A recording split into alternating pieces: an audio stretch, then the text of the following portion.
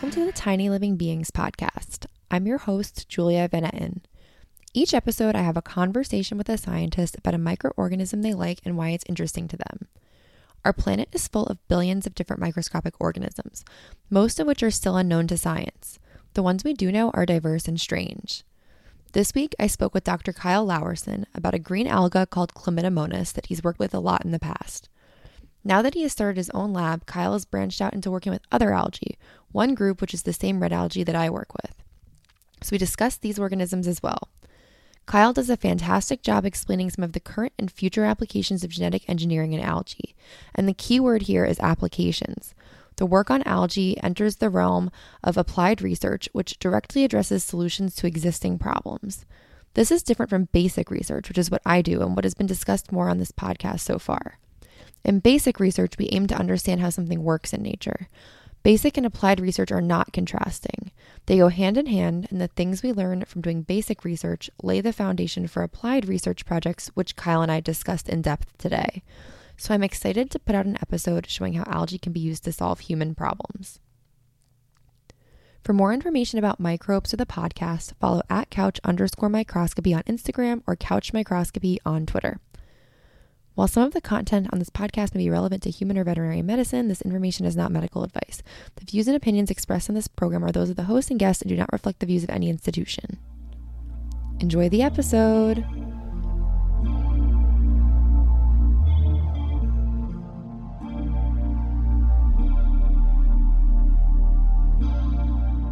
Welcome to Tiny Living Beings. I'm here with Dr. Kyle Lauersen, who is an assistant professor at King Abdullah University of Science and Technology in Saudi Arabia. Hi, Kyle. How's it going?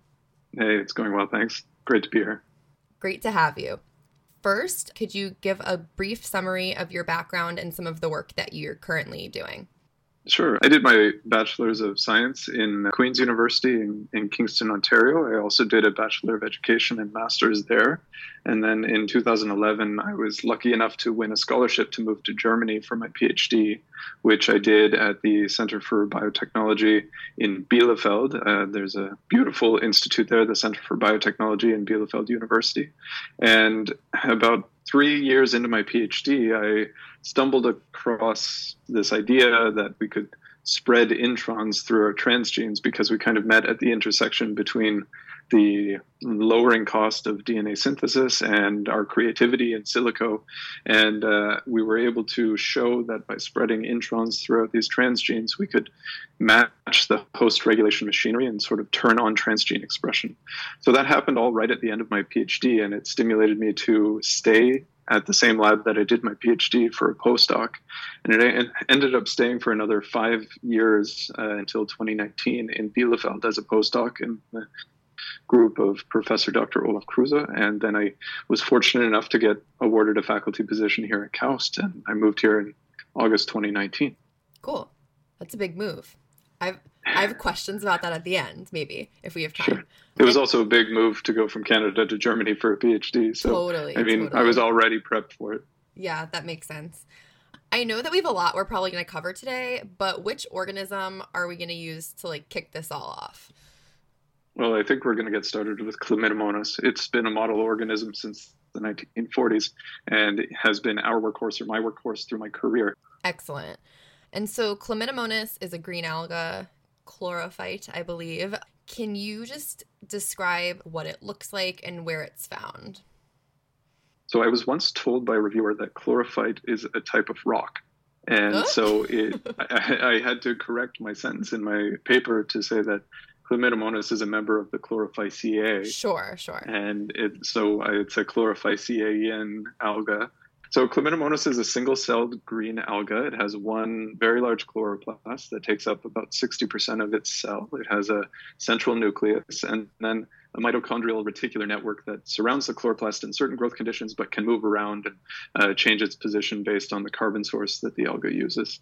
It has been found all over the world in many different environments, but it's thought to actually be native to soil. So it's a soil alga by nature. At least that's what's best known right now. But it's been isolated. For example, there are stories in the Chlamydomonas source book of opening an agar plate on an airplane and isolating Chlamydomonas from the air in an airplane. And it's really isolated all over the world. But in general, it's considered a soil alga.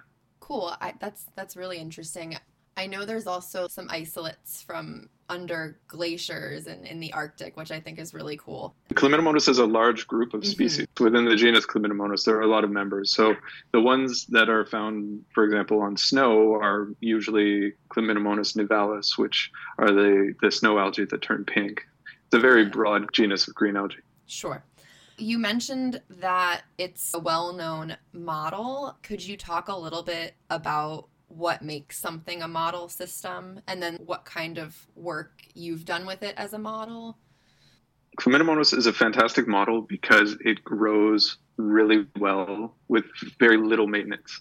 So compared to other model species or species that may require quite some presence or quite some infrastructure around it, Chlamydomonas grows at room temperature with pretty much any fluorescent or LED bulb you can shine on it. And a simple mineral salt solution, the most common one is called tris acetate phosphate medium, which is very little inputs actually to get your cells to grow. And your cells will grow to stationary phase in about 72 hours.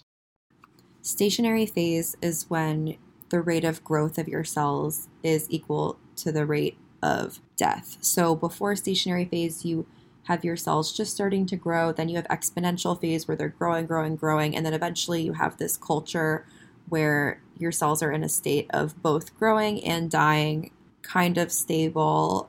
It's a healthy, dense culture is what he's saying. So as far as one can track a model microbe, especially a photosynthetic microbe, it is easy to handle. It's very relatively fast growing, and it's just simple from a maintenance point of view, which makes it very easy to work with. It's also amenable to growth in liquid and on agar plates, which means that you can streak it, you can keep it for longer periods of time, you can transform it and recover colonies on the agar plate, which is also very important for doing genetic engineering studies and just general experimentation with the genetics of Chlamydomonas.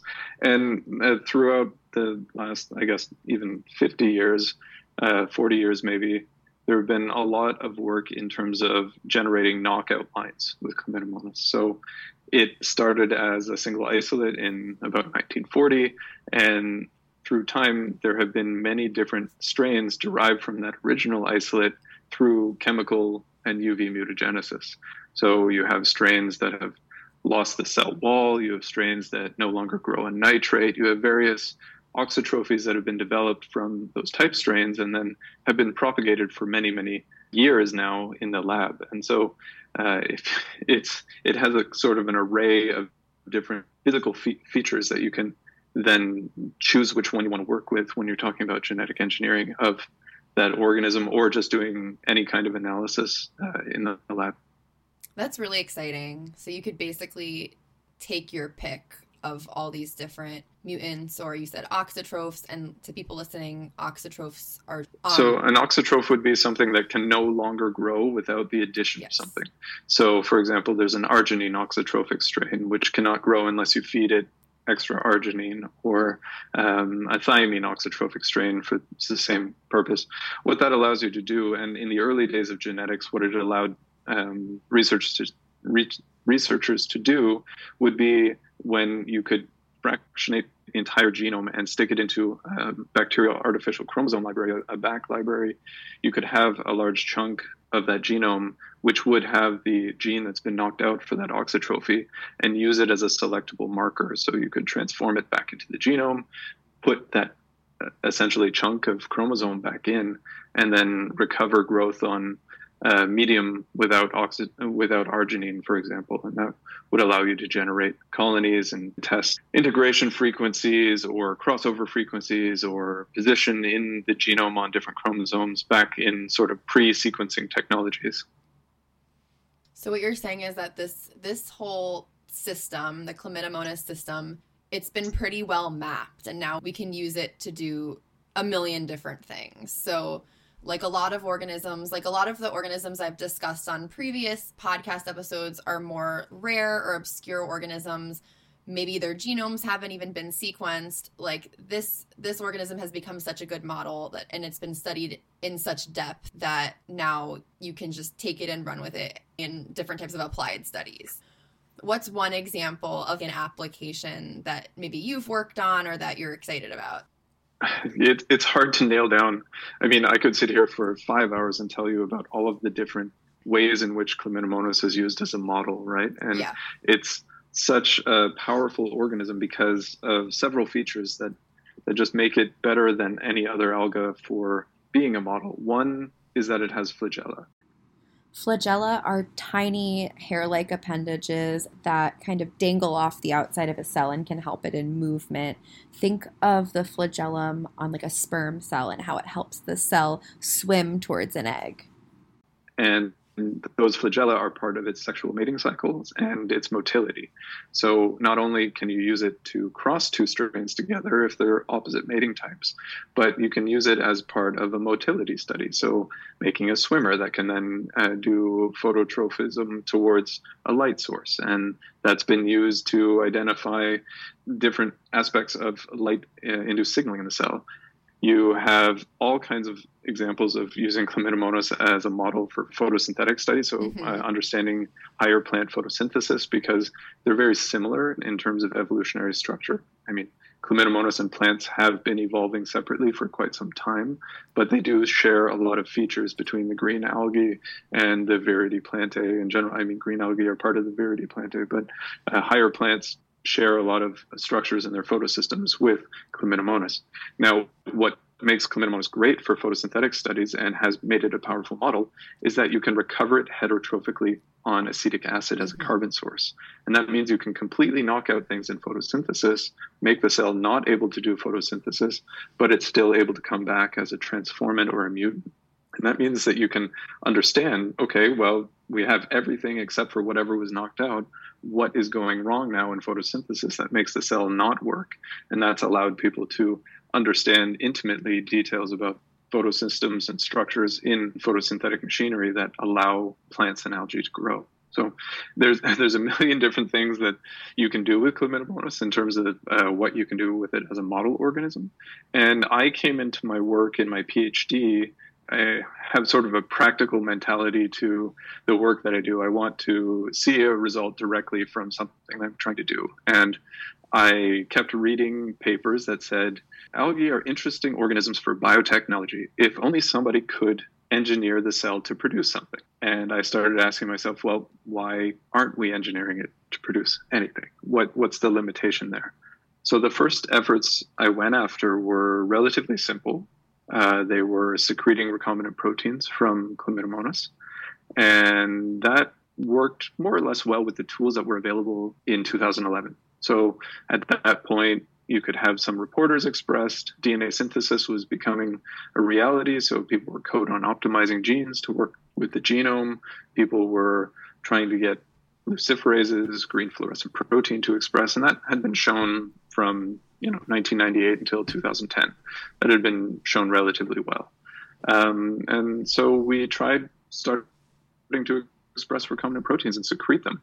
And we got some results, and we started to use things like luciferases to identify high-expressing transformants and then isolate them and characterize their growth behaviors. What we ended up finding out is that the fact that the cell we were working with one of these strains that we talked about that had been developed that had no cell wall.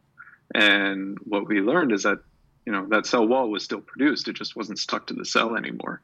So now all of a sudden you have a sticky protein matrix cell wall floating around your culture medium. And if you're trying to secrete a recombinant protein, it's very difficult to then concentrate that down and separate your target protein from the cell wall, which is designed to adhere to itself and everything else. So we learned that maybe the Chlamydomonas wasn't the best organism in the world to use for secreting a recombinant target protein and then trying to purify it. It does work really well if you can use it as a complete slurry of proteins or for catalytic activity as the culture is growing in the liquid medium around it. But yeah, that's how we got started using the model system in biotechnology, in algal biotechnology. And I must say at that point, I was standing on the shoulders of giants. There had been people working on engineering Chlamydomonas for 20 years at that point that had given us a lot of insights that we then used to start designing more synthetic biology-based tools for the organism. That's an interesting history. I know that cell walls can make things kind of difficult. Could you just define what a recombinant protein is? Sure, yeah, absolutely. So every organism in the world that's alive is partly protein. Proteins make up the structural elements, the catalytic elements that make our cells work, in addition to things like cell membranes and lipids. They're part of the essential molecules that make up a living system. And so if you have a cell like a green alga, it is really good at turning light and carbon dioxide into its biomass, but it's not really good at doing much else. And so when we look at the cell, we look at it as a vehicle in which we can maybe produce something from light and carbon dioxide and, some nitrogen and phosphorus. So the goal is to take a target protein that has an effect of some kind from any organism that might be producing it, and take the genetic code that codes for that protein and put it into our alga so that we can then have an alga that's producing whatever that active ingredient is. So the example I used of secreting recombinant protein, we were looking at taking an ice-binding protein from plants. And so plants that have to deal with freezing and thawing make these proteins called ice-binding proteins that bind it to ice crystals and limit their growth. So, you'll get crystal freezing, but they won't form kind of big blocks of ice inside the plant cell, and that helps the plant freeze and thaw and survive. Well, it turns out you can also put those proteins in ice cream and it prevents freezer burn. And so the idea was, could we make an algal-produced ice-binding protein that might be able to be used in frozen foods as a protective agent? And so that's what we were trying to do with that recombinant protein, and it is sort of an example of what one does with recombinant protein technology. Cool. That was a good explanation. That example makes me think about how I think some people get a little freaked out about the ideas of genetic engineering. And I know there's obviously a lot of ethics to be debated when talking about that kind of science. But I do want to say, I know a bunch about ice-binding proteins, and they often are acquired by algae naturally in nature. I think the polar Chlamydomonas has like a horizontally acquired one from bacteria maybe, or fungi or something. But anyway, organisms also get these proteins naturally. So, you could argue that it's not so freaky and sci-fi to, I guess, create and express one in an alga, because it often does happen in nature on its own.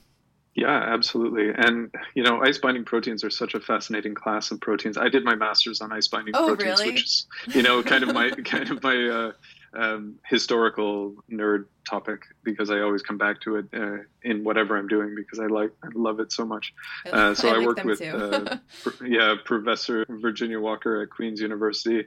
That's where I got the idea, because we had been expressing this protein in E. coli and then moved over to Chlamydomonas when I was in Germany. But to your point, in nature, there's so many examples of DNA transfer between organisms. Yes. And it happens in many different ways for many different forms. It's hard to date one example because there are so many, and we're learning so much more about how DNA is transferred between organisms. There was a paper just this week about a new way that transposable elements transfer between algae in the sea, right? And yes, I saw that paper. Yeah, exactly. So almost every example of can we put a gene into another organism, there's a natural example where it's already happening in nature. Yes. All of the technology used to make engineered plants at the moment comes from a soil bacterium, which naturally puts its DNA into plants and creates a little home for itself, the Agrobacterium tumefaciens, right? And we've just taken the part that makes it bad for the plant out and then put our own genes in so that we can manipulate plants that way. So a lot of organisms take up DNA from their natural environment. And to your point about ice-binding proteins in Arctic algae, later we're going to discuss the cyanidales, and they have about 1% of their genome of horizontally transferred traits from bacteria and other species that allow them to survive in the extreme environments that they do, right? So it's kind of like, hey, the genetic code's there. Whatever helps us survive, we're going to take up and make use of it, right? And then as long as our genetic code is able to understand it, that's really the limiting factor for how DNA can transfer between organisms in nature. Turns out that Chlamydomonas has an incredibly difficult to engineer genetic code or genetic architecture. And it has to do with viral defense mechanism where it prevents genes that come into it from being expressed. So Chlamydomonas is really good at taking in foreign DNA. It does that very efficiently. It will take DNA from anywhere and it will put it into its chromosome. But what it naturally does is actually turn it off right away. It folds up the genes around it with what's called heterochromatin. And so it's only through the development of what we call domesticated strains that have been mutated enough that have this feature knocked out that they're able to be really engineered in sort of a mature way that allows us to do fun things with them now, like all of the genetic engineering studies and metabolic engineering that we do. We're going to tie this all together. I was going to, when you brought up the Cyanidales, I was going to talk about that, but that's what I'm actually do my dissertation on, and the horizontal gene transfer. But in Chlamydomonas, if its viral defense mechanism is stopping it from expressing foreign DNA that's been integrated, that's really interesting. And I think that gives a clue about maybe one of the mediators of transfer that was like big in that lineage, which is interesting because we've been in a project we're working on now, we've been like, it's probably not viruses, even though I think it's many things can transfer DNA, but it seems like for some reason in the evolutionary history of Chlamydomonas, it's needed to really protect itself from viral DNA transfer. So that's interesting. Yeah, and I mean, there are viruses that infect Chlorella strains, which look the same as Chlamydomonas. They're green single-celled microbes, but seem to have a vastly different genetic and evolutionary history, even though they're sort of from the same lineage, evolutionary path that one would say, oh, that's a green alga, that's a green alga. They both grow in my swimming pool if I don't clean it, but, they have completely different responses to foreign DNA. Yeah, we talk a lot in our lab about like cryptic diversity. There's so many little green balls, little green algae out there that you look at under the microscope, you probably couldn't tell them apart, and yet their genomes are so different and their lifestyles are so different. Although I will say, because of the flagella you mentioned, Chlamydomonas, I see a lot of cartoons now, so I have this silly picture of Chlamydomonas in my head where it's this ball with like two little bunny ear flagella sticking off of it. It looks almost like a little bug or something. But that is kind of what it looks like under the microscope. So little green ball with some long hairs hanging off of it. Yeah, they have these little swimming flagella, and as long as you can catch it when it's not super active, then that's exactly what they look like, little bunnies upside down. And you have to usually drop some iodine on them to get them to stop moving around. I found a really big colony under the microscope once, and they were all stuck together, but they were trying to move, and some were spinning and some were bumping into other ones, and it was pretty fun to video and to watch. Fun fact, they do that when they're stressed. They tend to clump together like that. Yeah, it's a protective mechanism to keep them alive. Yeah, that's cool. Yeah, I'm sure they were squished under my cover slip, between my cover slip and my microscope slide. That probably wasn't optimal really conditions. Once your liquid culture starts looking like that and getting clumpy, it's really hard to get it back. You usually have to go to a fresh one from a plate too.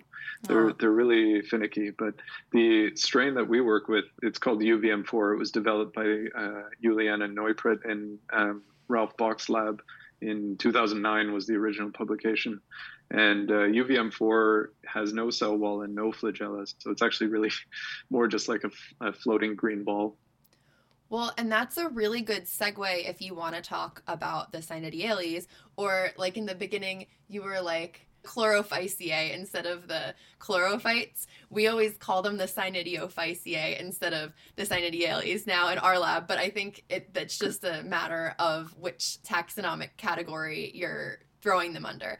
But to give an introduction, the Cynidophyceae are red algae, which I will definitely talk about on another podcast episode, but they're red algae, they look green, they don't have red pigments anymore, they live often in extreme environments, and like you mentioned, they have a lot of horizontally acquired genes that encode highly adaptive, like extreme functions like heavy metal detoxification and things like that. And the reason why I thought that was a good segue is because one of the main organisms in this group, Cyanidioschizon, which I'm sure you'll talk about, lacks a cell wall, which is really interesting.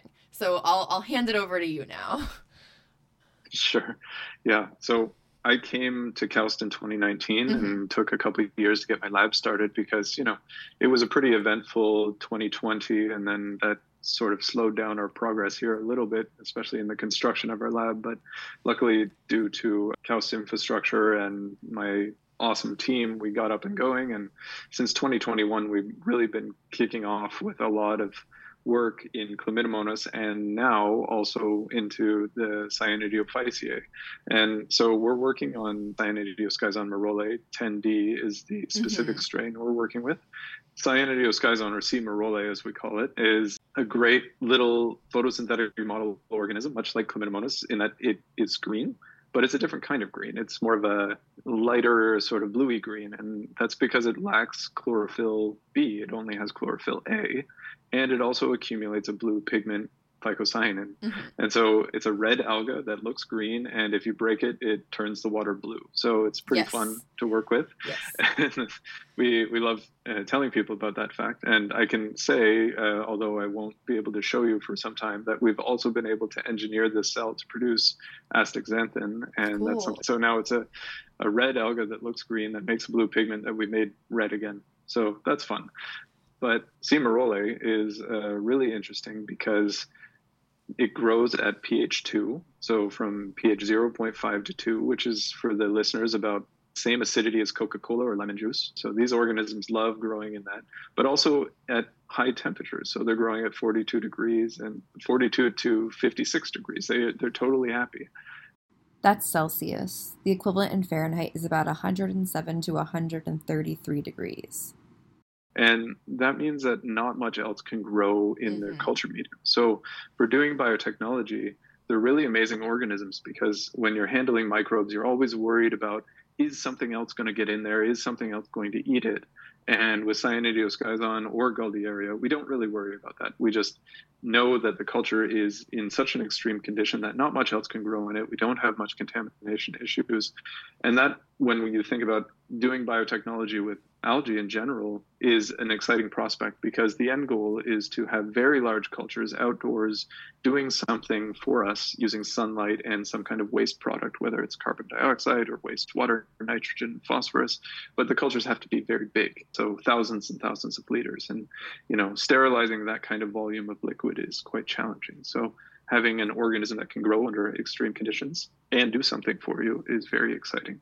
And let me tell you, as somebody who grows these algae in the lab every day, it is so nice to not worry about them being contaminated. I think in 4 years of growing them, I've had one culture flask that's ever been contaminated. It was a plate, and it was contaminated with what I think is Aspergillus fungi. It looked disgusting. It was black. But we have that too. Yeah, of hundreds and hundreds of plates and hundreds of flasks, I've had one have a contamination issue. And when we send these things out for sequencing, we don't have to worry about going back after the sequence is produced and picking out all this contamination because there really isn't any. You're totally right. It's wonderful to work with.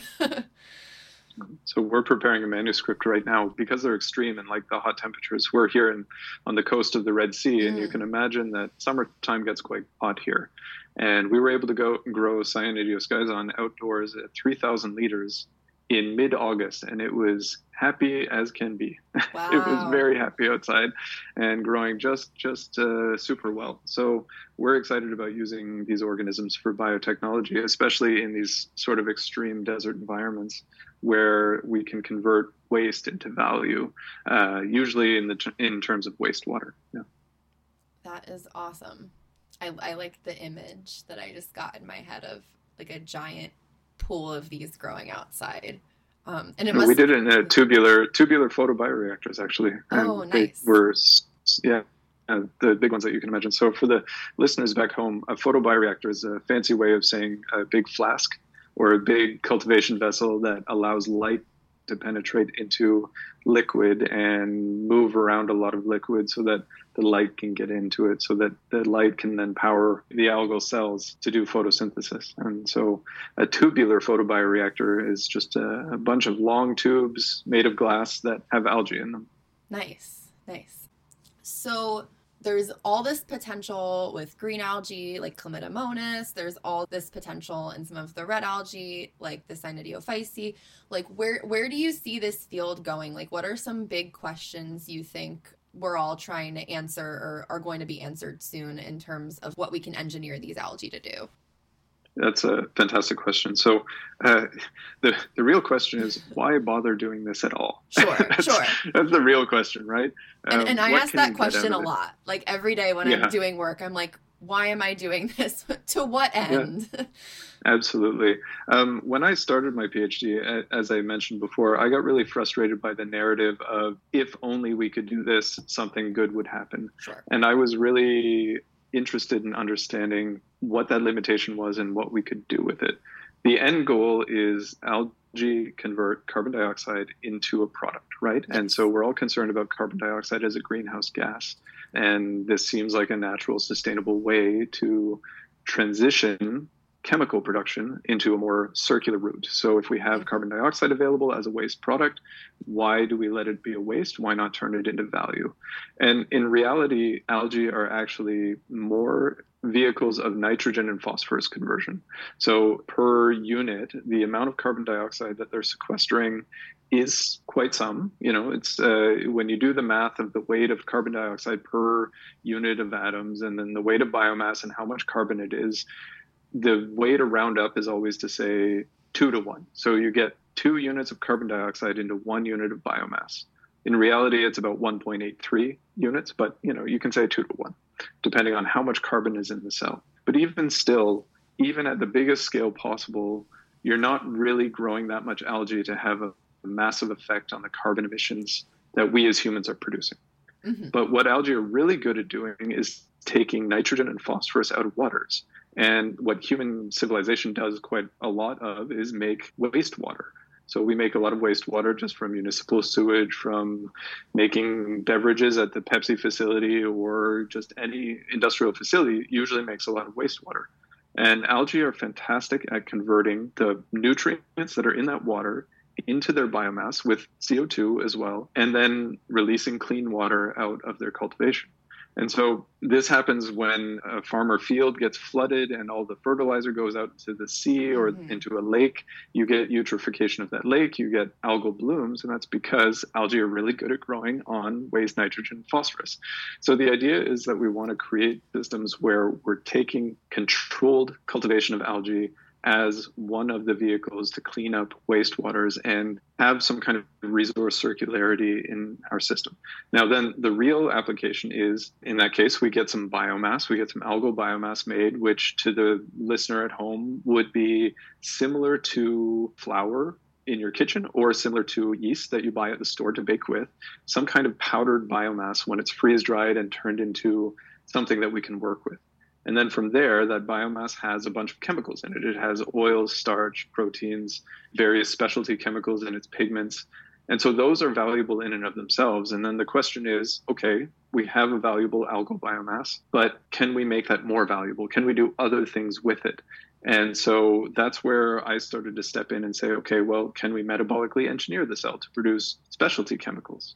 And here is where we step into the realm of synthetic biology. So in synthetic biology, we look at biology as an engineerable system, as sum of component parts that we can take apart, put back together, and use as modules. And there are a lot of examples in nature of modular biochemistry. So most of the smells and the medicines and the specialty chemicals we associate with plants come from these modular pathways that stem from sort of a central common metabolic intermediate. So, at our core, carbon metabolism is the same in us and a mouse and a tree at its core in terms of how we break down carbon and how carbon flows around our cell. And then individual organisms that have specialized environments have evolved to take that central chemical and turn it into something special. So one really good example that I always like to give is mint. If you ever rub a mint leaf, that is a carbon chemical that has been specialized from a central intermediate. And that central intermediate is the exact same central intermediate that's used to make hormones in humans, or the same central intermediate that's used to make the orange color of carrots. So it's a class of chemicals called the terpenes. Terpenes are by far the most modular and beautiful set of biochemical pathways in nature. They're great, they're amazing and elegant and very fun to work with as a synthetic biologist, because you effectively have to simply add in different genes to get different chemical effects happening from one chemical to another. So in the case of mint, for example, it's one gene to make the smell of mint from central intermediates in plants and algae.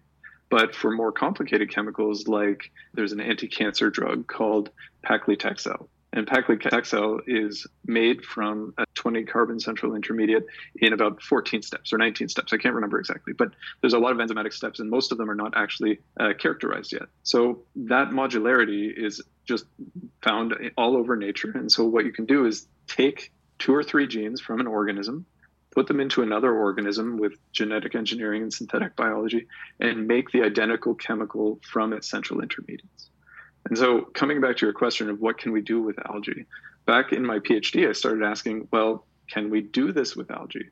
We have yet to be able to really express genes in Chlamydomonas in a way that is enough to actually get this catalytic effect to happen.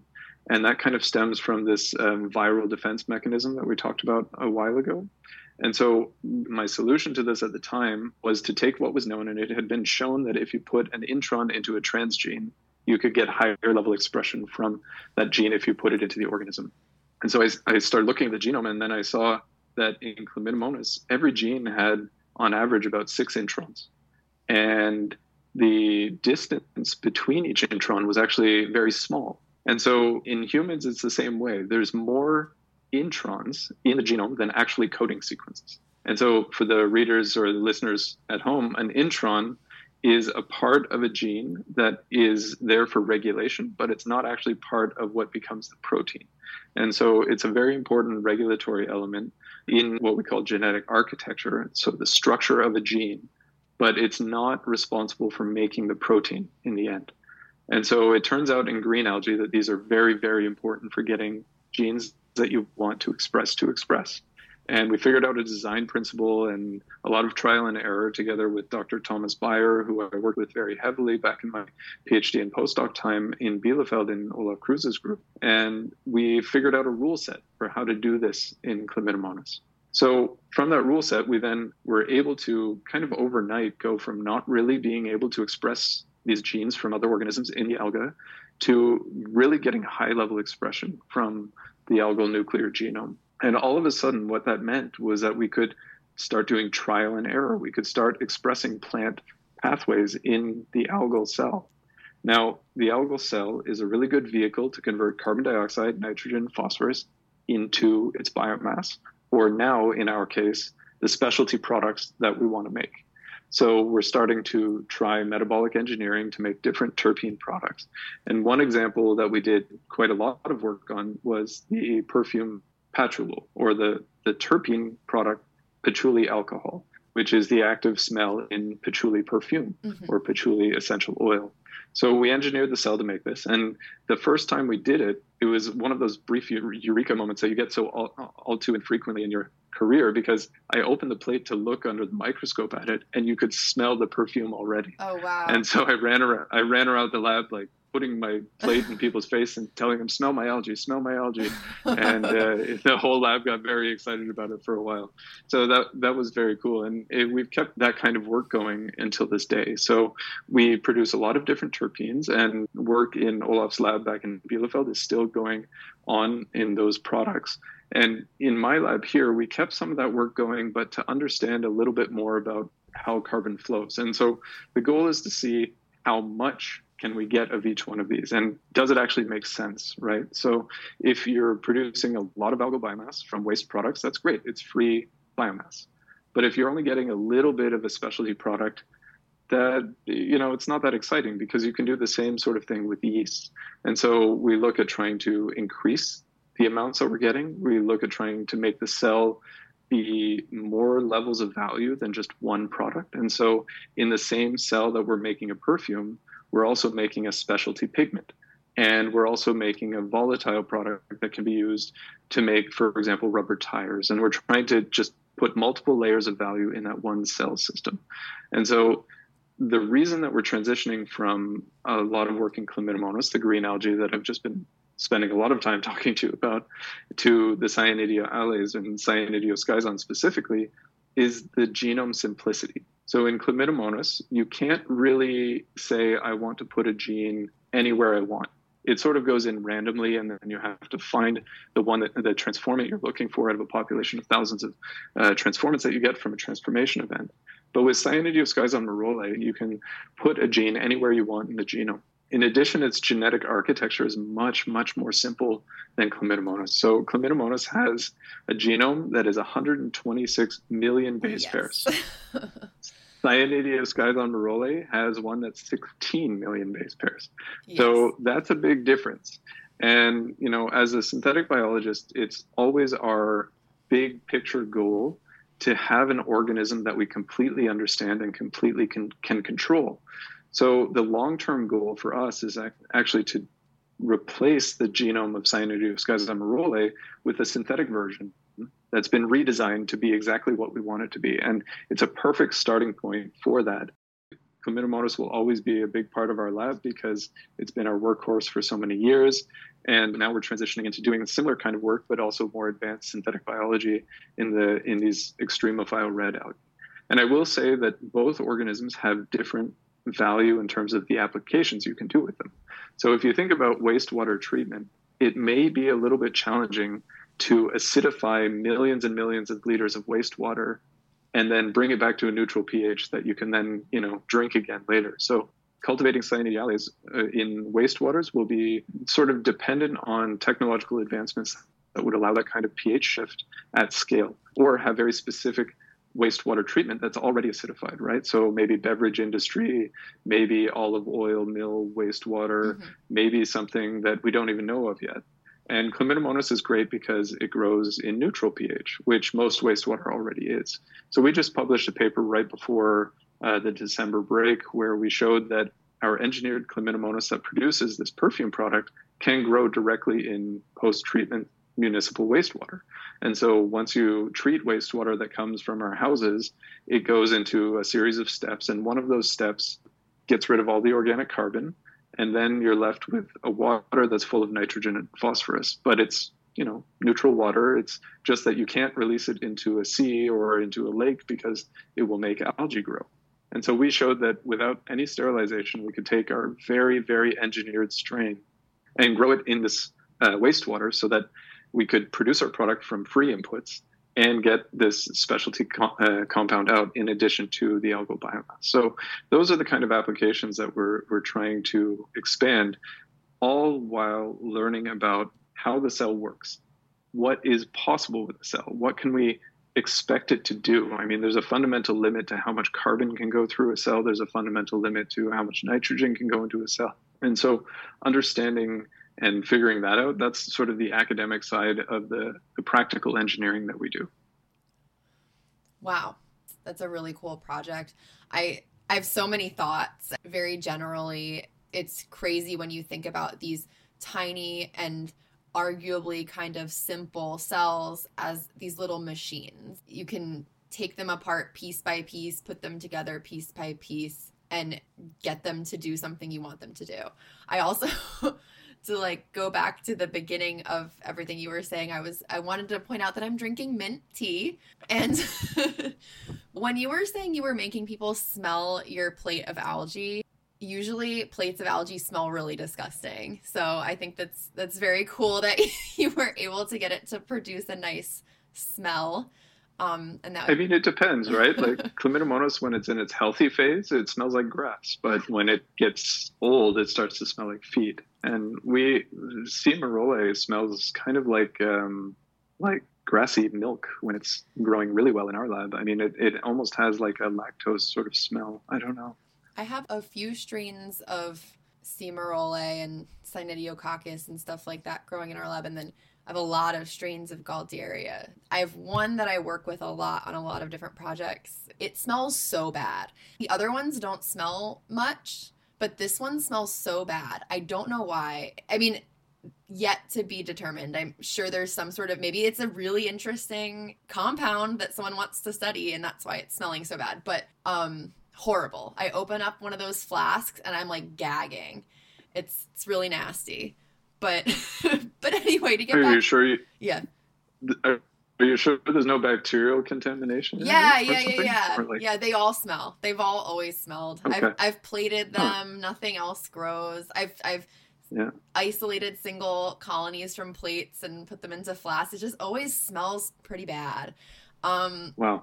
Yeah, okay. I don't know why. The other ones aren't too bad. I was worried. I checked for contamination. I was like, something's growing in here, but I don't think so. The cultures look pretty good.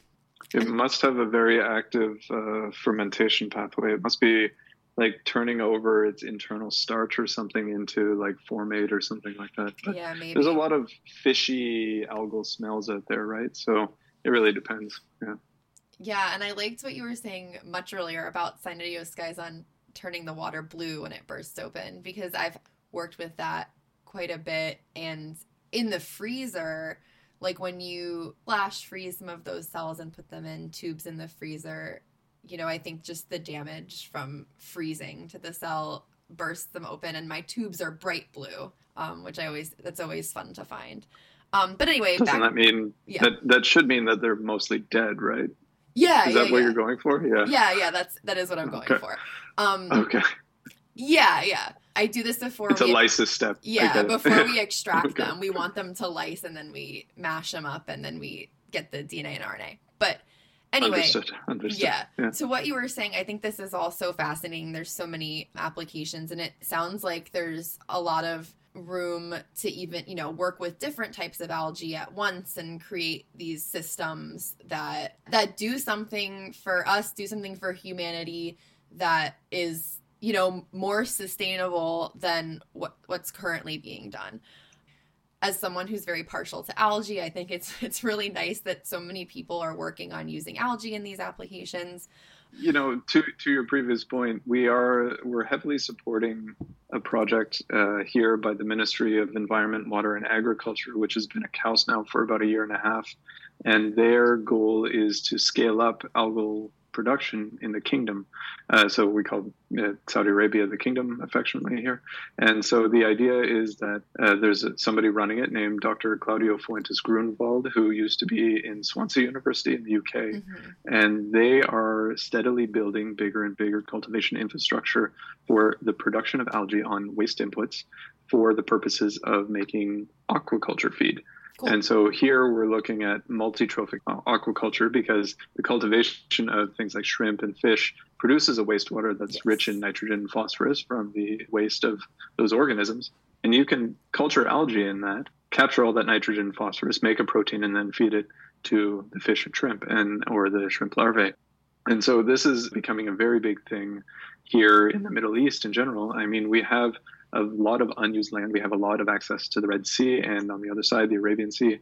So the kingdom is pushing very heavily to grow algal technologies as part of broader goals in sustainability, right? So algae are not the be-all and end-all of sustainability, but they're one part of the greater technology spectrum of sustainable technologies out there, right?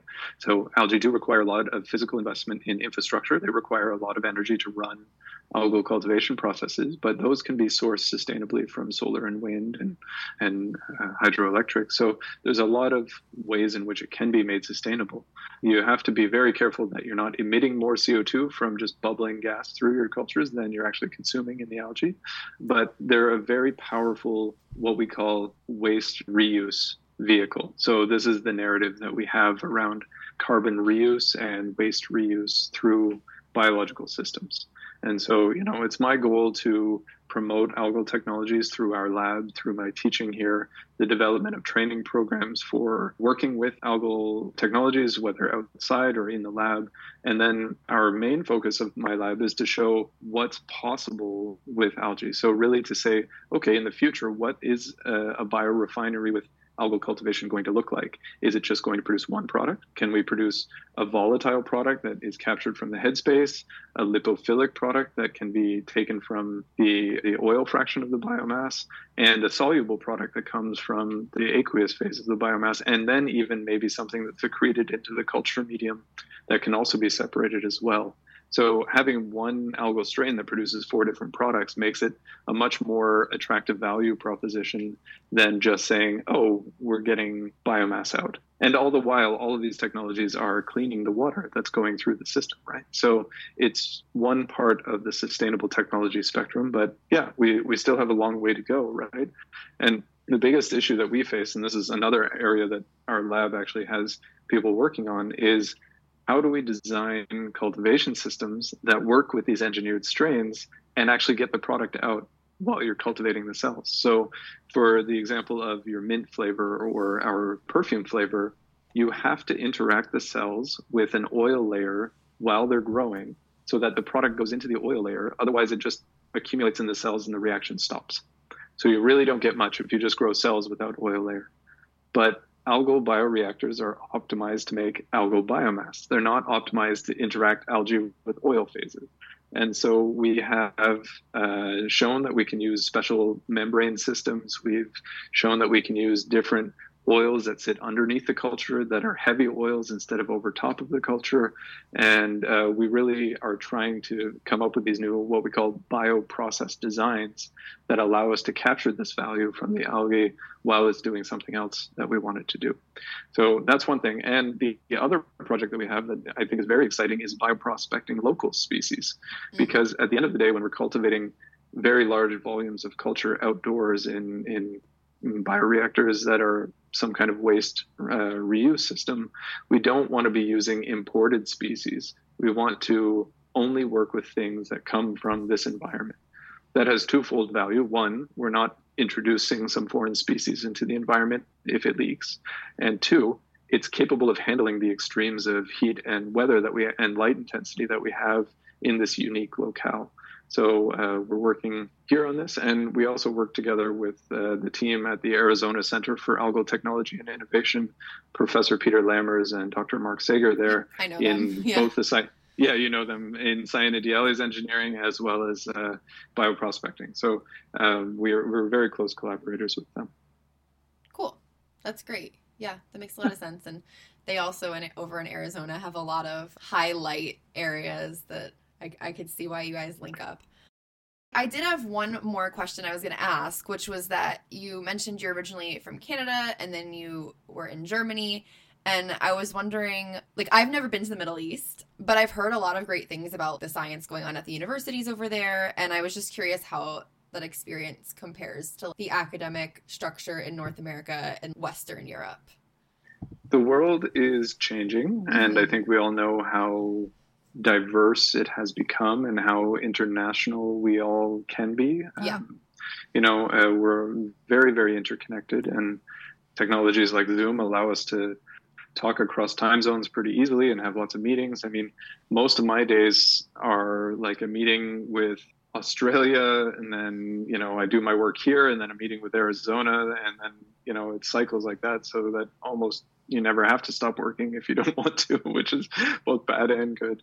But I think we're becoming more and more globally connected. And in academics, that global connection allows us to sort of have a standard quality of excellence around the world in terms of new institutions that are coming out.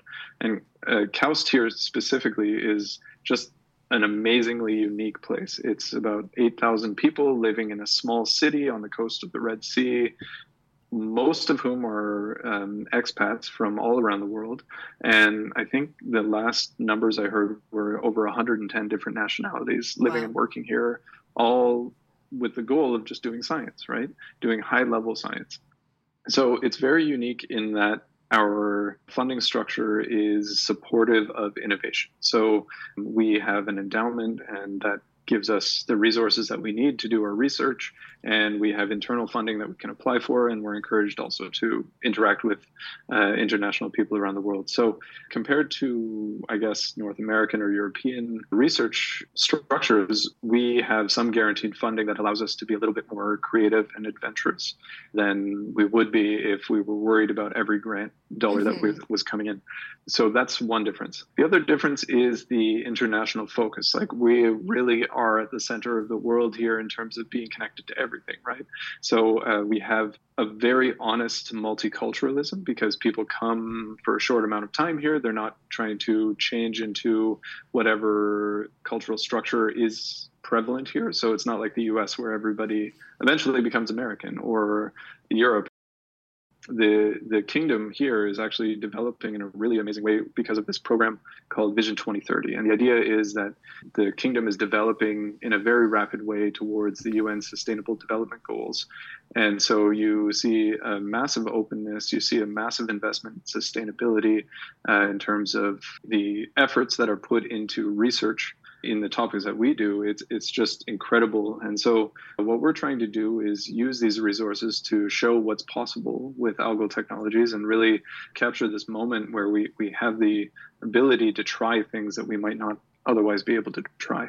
Well, it's good to hear that someone's working on it. I'm sure there's pros and cons of working in the US versus working in Saudi Arabia, but I will say I do not think that the US takes sustainable goals very seriously. So it's nice to hear that someone somewhere is taking it seriously.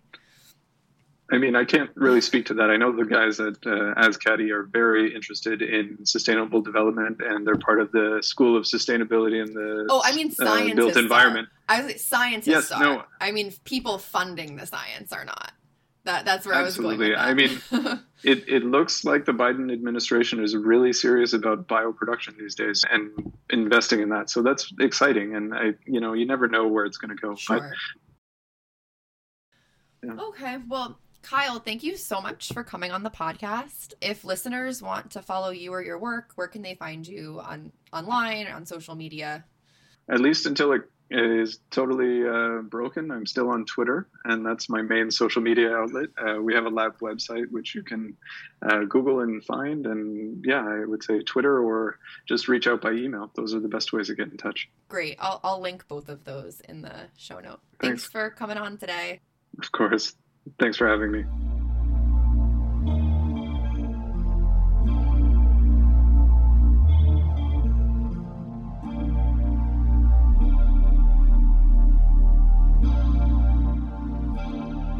Kyle discussed a lot in this episode. I can't believe he's involved in so many projects, and I'm excited to see what work his lab continues to produce. Just like in the last week's episode with debashish and glaucophytes, I find it so interesting that Kyle mentions throughout how the tools we have to study organisms have changed so much in the last decade or so. He mentions his work from 2011, and last week debashish mentioned studies from 2012, and they both talk about how they did what they could at the time with what they had. But now science and technology, especially with respect to genome sequencing and genetic engineering techniques, have gotten so much better. I wonder where things will be in another 10 years. I just want to say that I'm completely losing my voice, which is why the intro and this wrapping up part, I might be very quiet. So sorry if I sound unenthusiastic this week. I just want to add that there will not be an episode out next week, but starting the following week, it should be back to a weekly schedule. If you enjoyed this episode, please rate, subscribe, and share this podcast. Tiny Living Beings is a couch microscopy production. Intro music is by Elf Power, and outro and transition music is by El Felipe Beniches. For more information on microbes or the podcast in general, follow @couch_microscopy on Instagram or @couchmicroscopy on Twitter. You can also find some relevant merch on couchmicroscopy.com/store. Thanks for listening, and I hope you all have a great day.